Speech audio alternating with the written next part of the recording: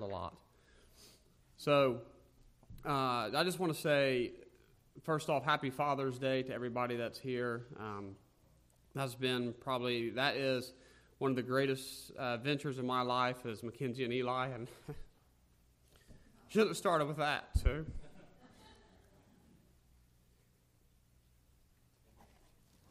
I have to try to think of Eli's, what he wrote on my card. He said, I love you, Dad, even though you can't catch a fish if your life depended on it. So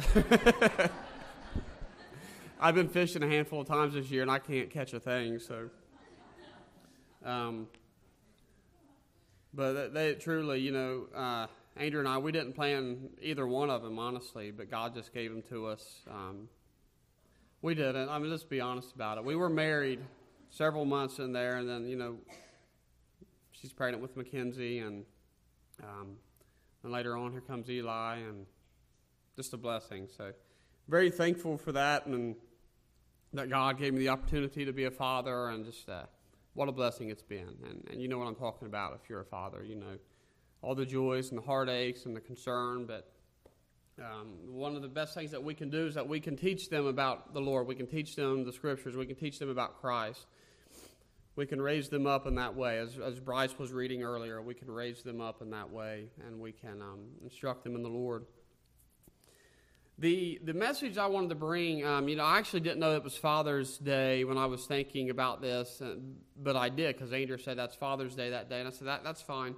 And then I forgot, and so I really don't have anything that necessarily is just, about dads and about fathers. But the thing that I have is about knowledge. It's about wisdom. And that is so important because we just had Bible school, and I wasn't there a lot. I was there one day. Of course, I know what it was over. It's about the armor of God. And what is this battle? What is this spiritual battle that we're in? We talk a lot about being in, trials and tribulations, and that's true. I mean, that's part of the battle that we're in. But the fight is for the truth. The fight is for the truth. What is right? Pilate asked Jesus, as he was on the cross, a rhetorical, cynical question, what is truth? Implying that there is not truth out there, but there is truth. And that's where the fight is. That's where the battle is that we have to understand that we are in the fight for truth. We are in the fight for what is right, for what is true, who is true. Jesus said, sanctify them, set them apart by truth. Your word is truth. Your word is truth. He said that I am the way, the truth, and the life. No man can come to the Father except by me. Use the definite article, the word the, in front of all those. The way, the truth, and the life. He is the exclusive way to God. The Bible says that Jesus has declared to us who God is. We'll be in Colossians chapter 2.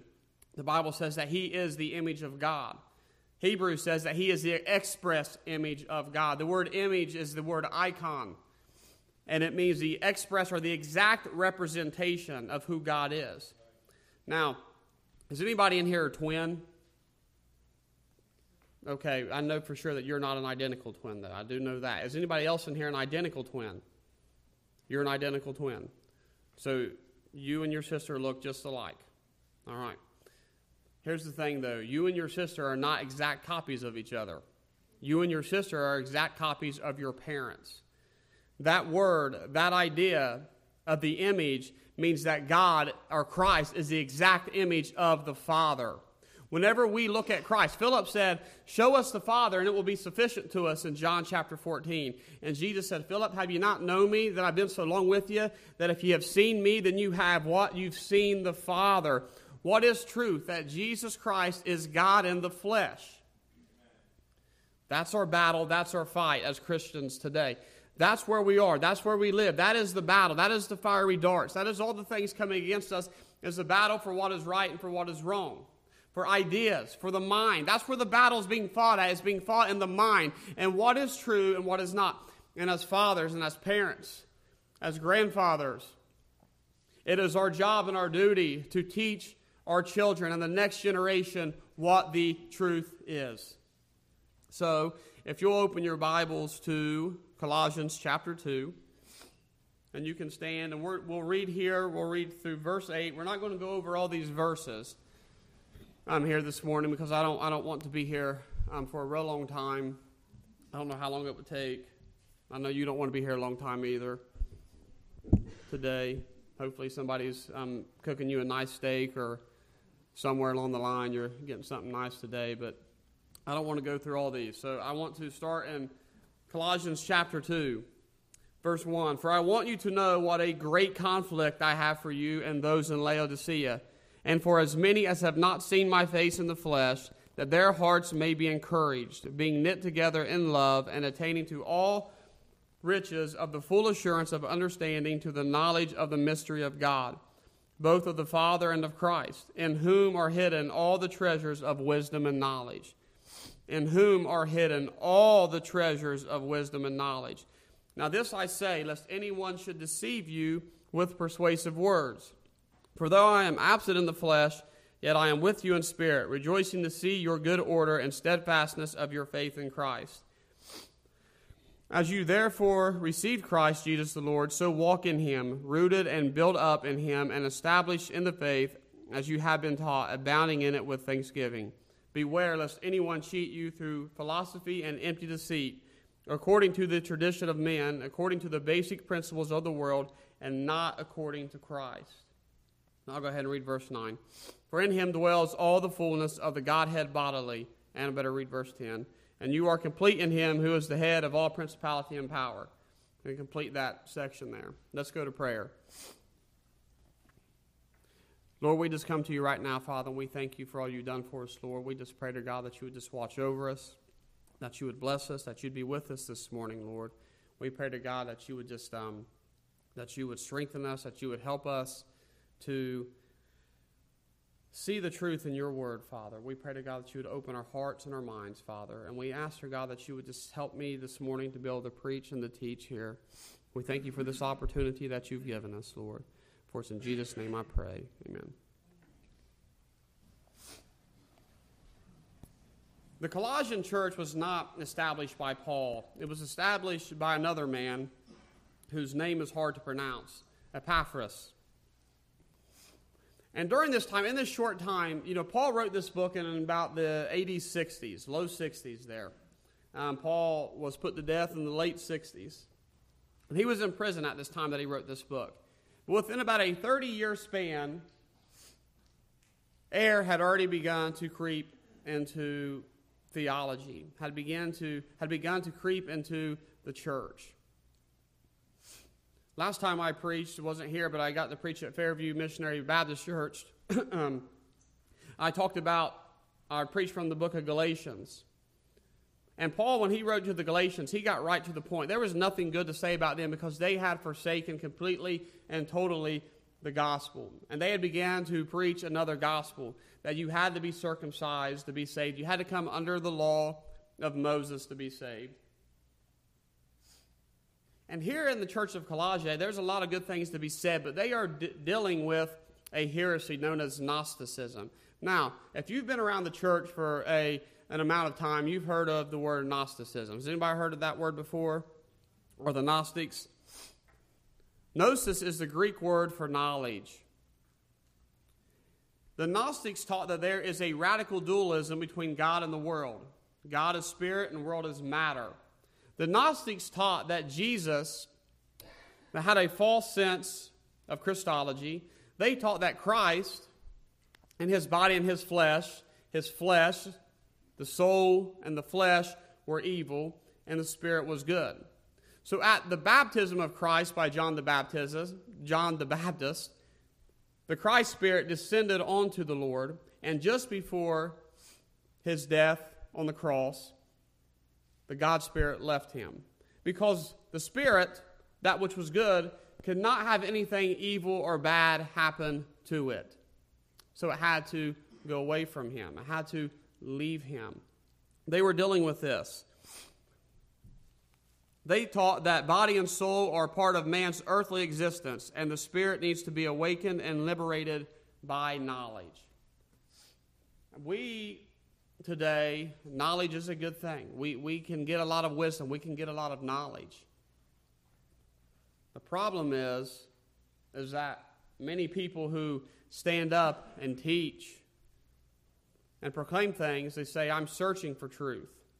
And everybody's happy about that. We applaud them. We say, oh, that's a great person, society does. But the moment that we say that we found the truth, or I know the truth, there's no possible way.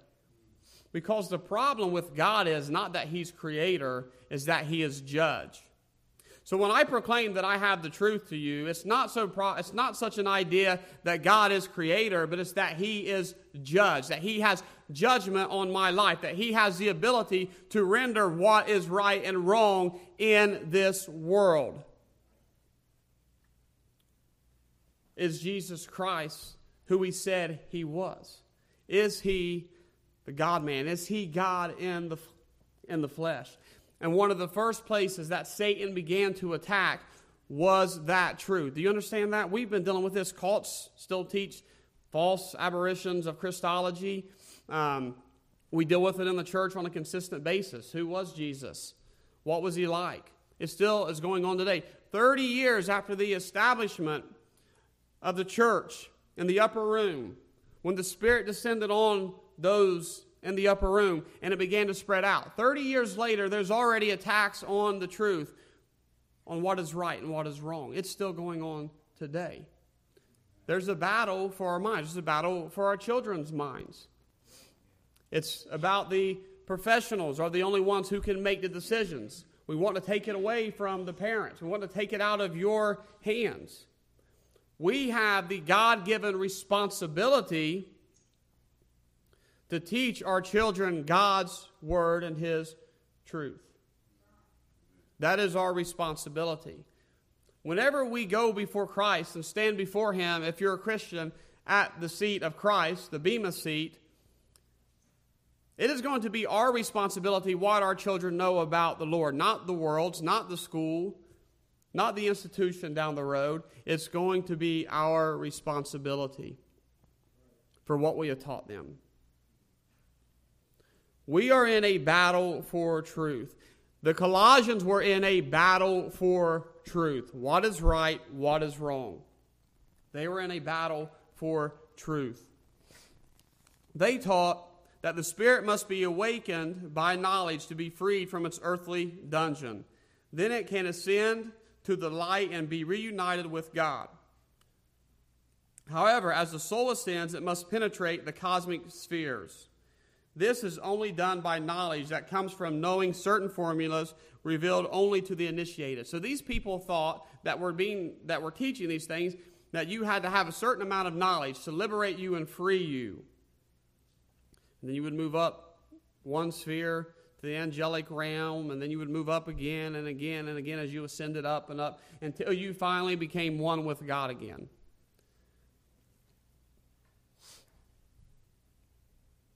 We have to understand that there's been heresies then, there's heresies now. The threat is on the truth. You understand what I'm saying?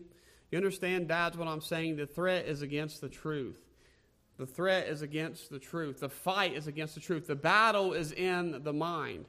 Everything that we go through. I always say this to my kids and to Andrea. I said, what's your worldview? How do you see the world? What lenses do you put on? When I take my glasses off, I see you differently. When I put them on, I see clearly. And that's great because there's a bunch of beautiful smiling faces here this morning, and I want to see. But how do you see the world? What colors the world for you today?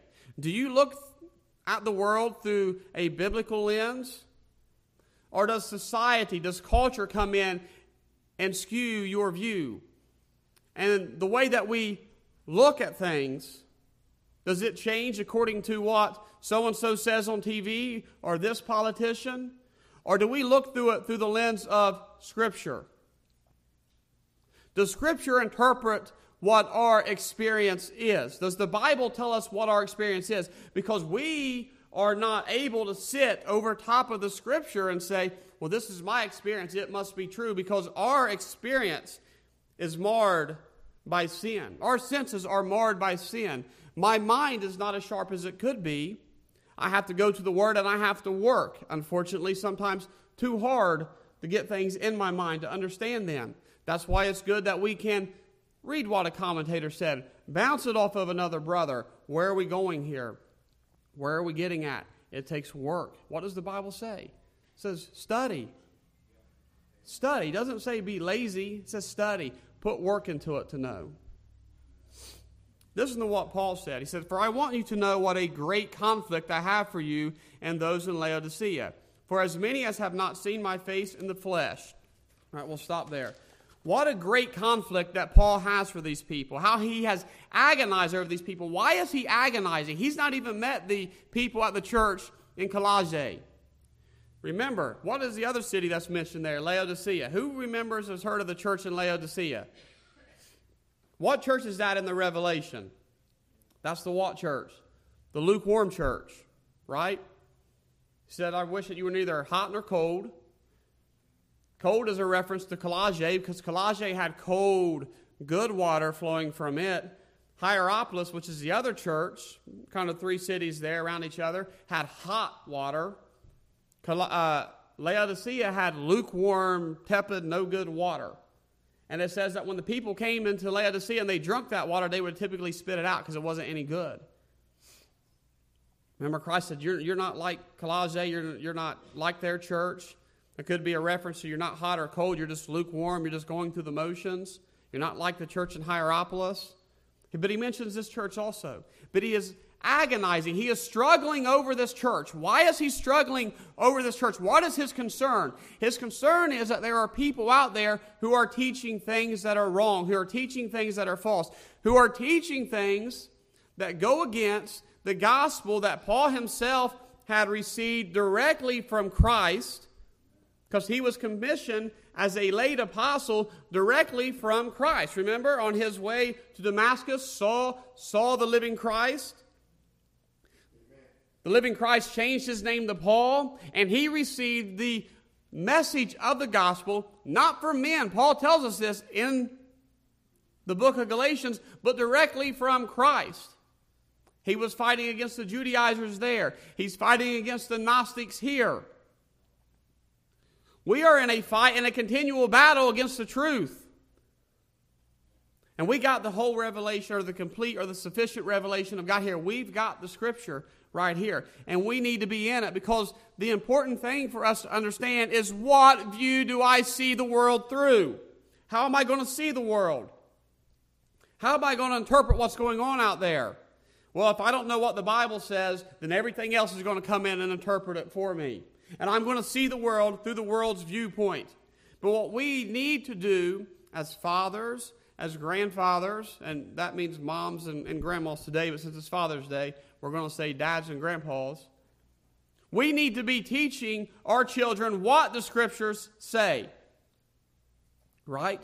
Because there's going to come a time when the truth is going to be railed against. That's what it is. We're in a battle against the truth. Paul was in agony over them. What does he say? He says that as many have not seen my face in the flesh, he wants their hearts to be encouraged and be knit together in love. He wants them to be encouraged. I want you to be encouraged by the truth. I want us to be knit together in love. That unity in the church. What are we unified around? We're unified around the truth of the gospel. The person of Jesus Christ. We start with justification by faith alone. We start with salvation. We are unified by Christ. That's where we want to be. That's where we need to be as a church, is to be unified in Christ. How do we get there? We get there by study. We get there by preaching, by teaching, by reading it on our own, by asking questions, by reading it on our own, asking questions, learning, growing together. We need to be unified. So, in these last several weeks, what have I been doing? I've been agonizing also over the truth. Trust me, there are times when your pastor is agonizing over the truth because he sees the things that are happening in this world today. When your Sunday school teachers are agonizing over the truth, and everybody who has a part in teaching and bringing the word to you is agonizing over the truth. Because we know that at the end of the day, that's the battle. Whenever you're going through a trial and a tribulation, how is it that you respond? Why do you respond that way? I've told both of my kids, I've told my wife sorry so many times, I think I've reached infinity. That's how many times I've got there. But I tell both Mackenzie and Eli, I said, I will tell you that I'm sorry when I do something that's dumb. And I've told them that I'm sorry. But I will always tell them I'm sorry, because we're not going to give up on that battle, on that fight, right? Because unfortunately, sometimes as a Christian, even with the truth, sometimes we still fall, we still sin. But as a Christian, what do? We repent, we say we're sorry, and we keep going forward. We keep going forward. Amen. We need to keep going forward in unity, in love, in community as the church. But what are we going to build this on? That's the question. He says, being knit together in love and attaining to all riches of the full assurance of understanding. The full assurance of understanding. What is the riches here? I'm going to read, I'm going to read this now. I think that we're going to go ahead and jump over to 2 Corinthians, just verse 9. Well, okay, we'll read verse 6. 2 Corinthians, verse 6. I'm going to take my time, and if I don't get as far as I want to, that's fine, as long as you understand what I'm saying to that point, that we can cut it off and be done and enjoy our day. But I hope that you get something from this. Oh, Bryce, I meant 1 Corinthians. I may have wrote down 2 Corinthians up there. I was joking and telling people we're going to be in 2 Colossians. There's only one book. Bryce said, where are you at this morning? I said, I'm at church. Where are you at? I knew what he meant, though. You got it. Okay, thank you. However, we speak wisdom among those who are mature, yet not the wisdom of this age, nor the rulers of this age who are coming to nothing. The rulers of this age, the Bible says, in whom the God of this age has blinded the minds of them which believe not. The God of this age, Satan, lest the glorious light of the gospel of Christ, who is the image of God, should shine unto them. And the preceding verse says, but if our gospel was hid, it is hid to those who are lost, in whom the God of this world has blinded the minds of them which believe not, lest the glorious light of the gospel of Christ, who is what? Once again, the image of God, should shine unto them. The rulers of this age are passing away, coming to nothing. But we speak the wisdom of God in a mystery, the hidden wisdom which God ordained before the ages for our glory. Mystery, it's used a lot because it was a mystery in the Old Testament. It's being revealed in the New Testament. We got the completeness of this mystery. There's different mysteries to be here, that God would be in them. Colossians says the mystery that God is in you. God dwells in us. That was a different concept. When the Holy Spirit came down after the death of Christ and his resurrection, and the upper room, the Holy Spirit descended. The Holy Spirit dwells within the believer. The Holy Spirit is in you. God is in you. But we speak the wisdom of God in a mystery, the hidden wisdom which God ordained before the ages for our glory, which none of the rulers of this age knew. Now listen to what this says. None of the rulers of this age knew. He says, I'm just going to bounce back and forth, try to put this together for you. Being knit together in love, and attaining to all riches of the full assurance of understanding. Now, I want you to focus on that word riches. What is riches? You're just studying with me. It's how I study. I just flip back and forth. Wow, it says that. Okay. Which none, I'm going to read this again. I know I've read it like 5 times, but there's a purpose to this. Which none of the rulers of this age knew, for had they known, they would not have crucified the Lord of glory. It was a mystery. They didn't know. They couldn't know. And God's plan, what was always the plan? First off, what was the plan? Was there ever a second plan? The immediate, when man sinned, immediately God made a promise that one day the seed of the woman, the serpent would bruise his heel, but the seed would crush the serpent's head. There was never a plan B. The Bible tells us that from the foundation of the world, that Jesus Christ was what? Slain from the foundation of the world in Revelation 13:8. There was never a plan B. There was always one plan. Christ is coming. He's going to save us. Now, had they known this, they would not have crucified the Lord of glory. It's a mystery. But as it is written, eye has not seen, nor ear heard, nor have entered into the heart of man the things which God has prepared for those who love him. Now, I know everybody, they quote this because, you think it's going to be, I don't know what you think. But this, in its context, is referring to the riches of wisdom. What is that wisdom? It's referring to the riches of Jesus Christ. It's referring to the riches of understanding. When we get to heaven, it's not that we get the riches of, rooms in the Father's house and streets of gold. Our prize is Christ himself. The 12 tribes, they all had spaces around the tabernacles, but the Levites didn't. Because they were the ones who got God. They were the ones working in the temple. Their space, their allotted area was the center point of the Jewish community, and it was God. Our riches will ultimately be God. But in this context, this riches is this wisdom. Is this full assurance of what? Understanding.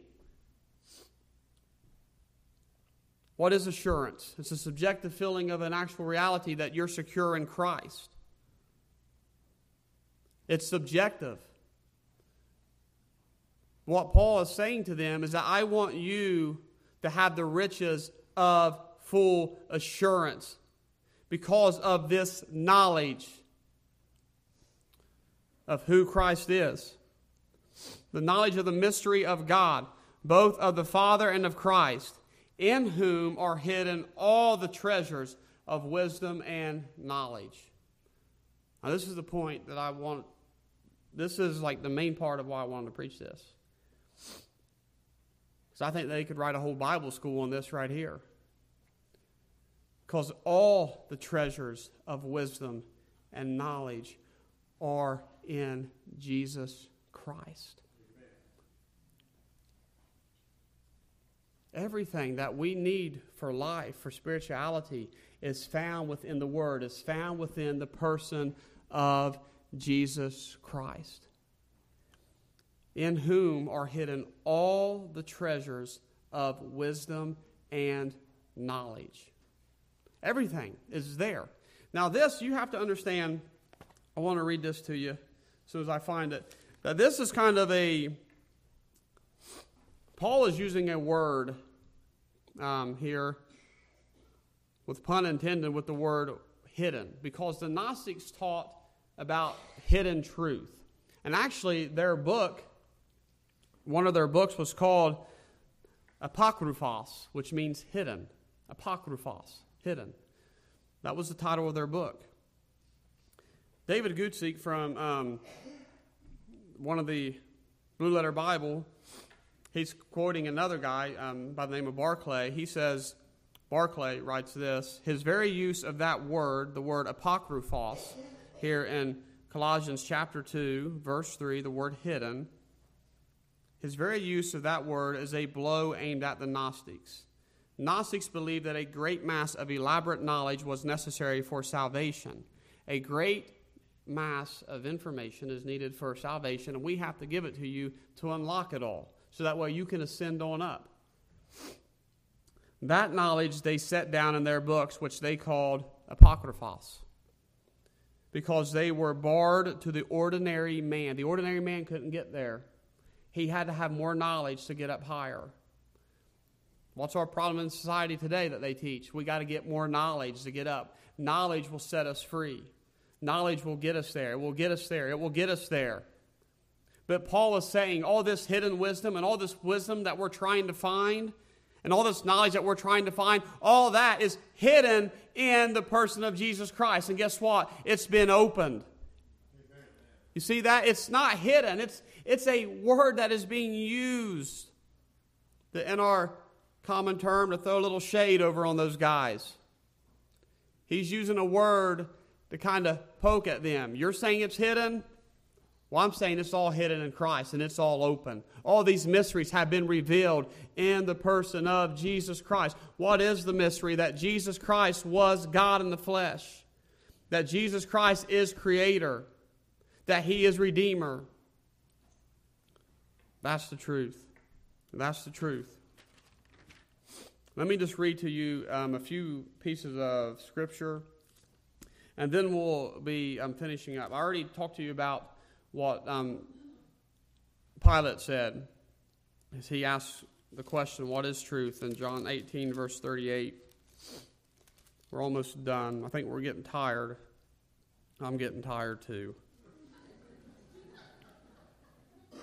I was up late.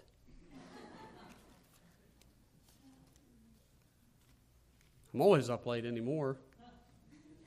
We're babysitting my cousin's dog. He really likes me. But he likes Andrea a lot more. But that doesn't mean that Andrea makes him go outside. We make the kids do that. Take him out. I just stay up late. I just like to be up late in the summer because it's light outside longer. And then I get up early because it's light early. Jesus said in John 37, everyone who is of the truth hears my voice. Pilate said to him, what is truth? And when he had said this, he went out again to the Jews, said to them, I find no fault in him.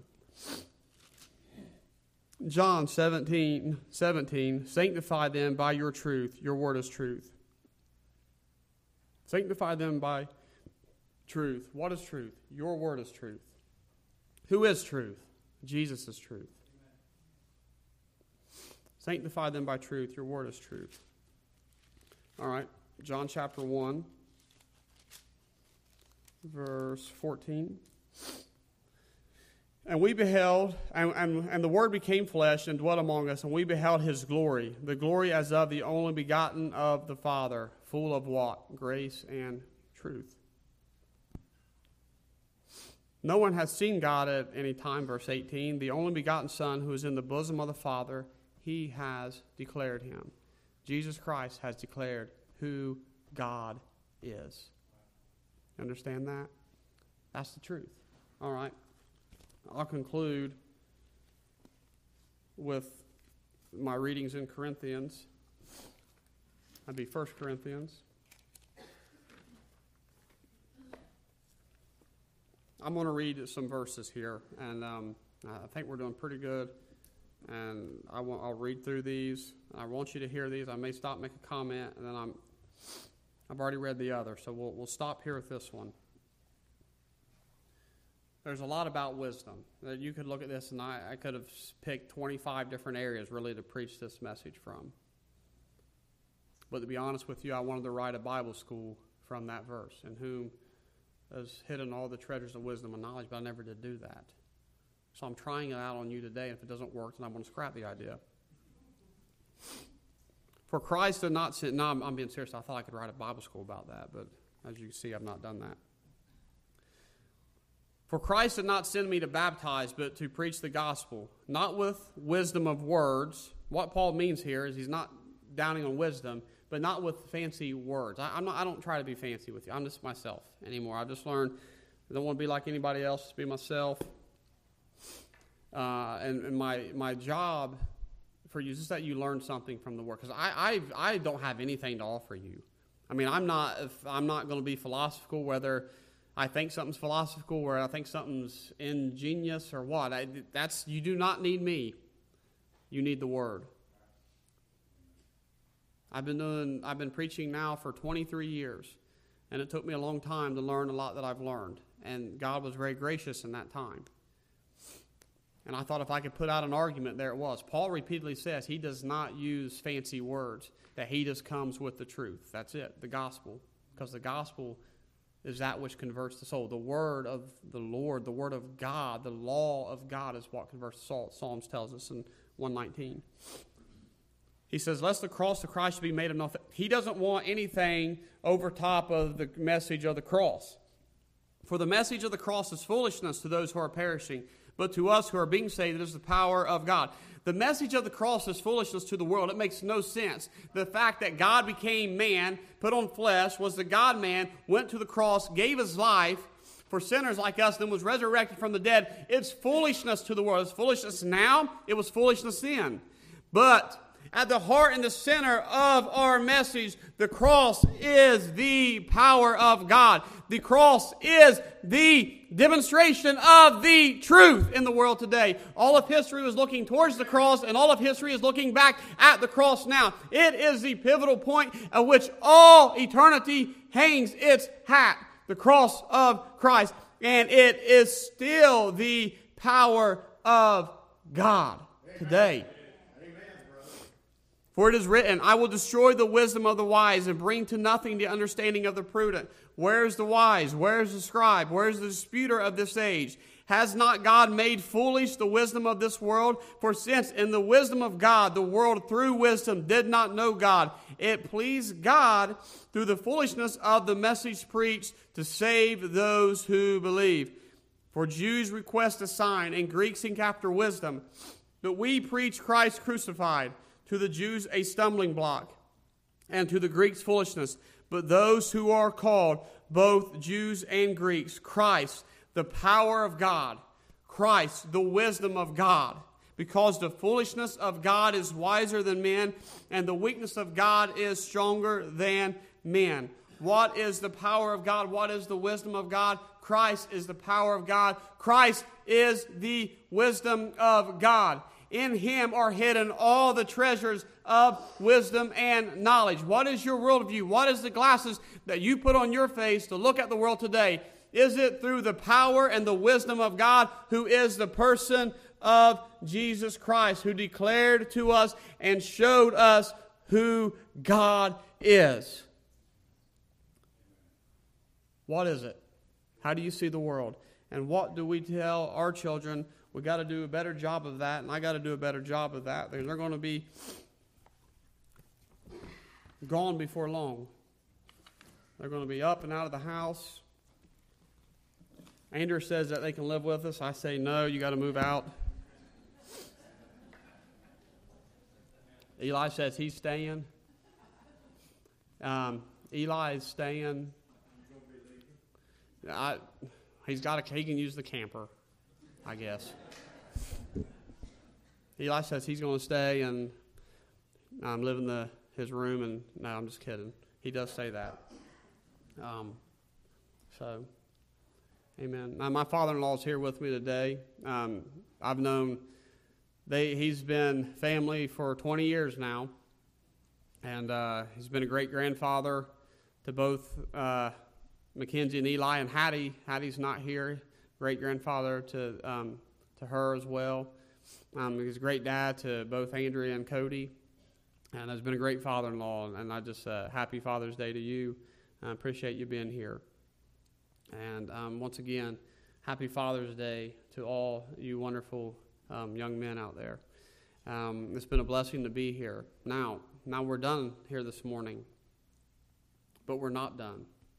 So I'm not done with this. You're not done with this. What are you going to do with what I've said?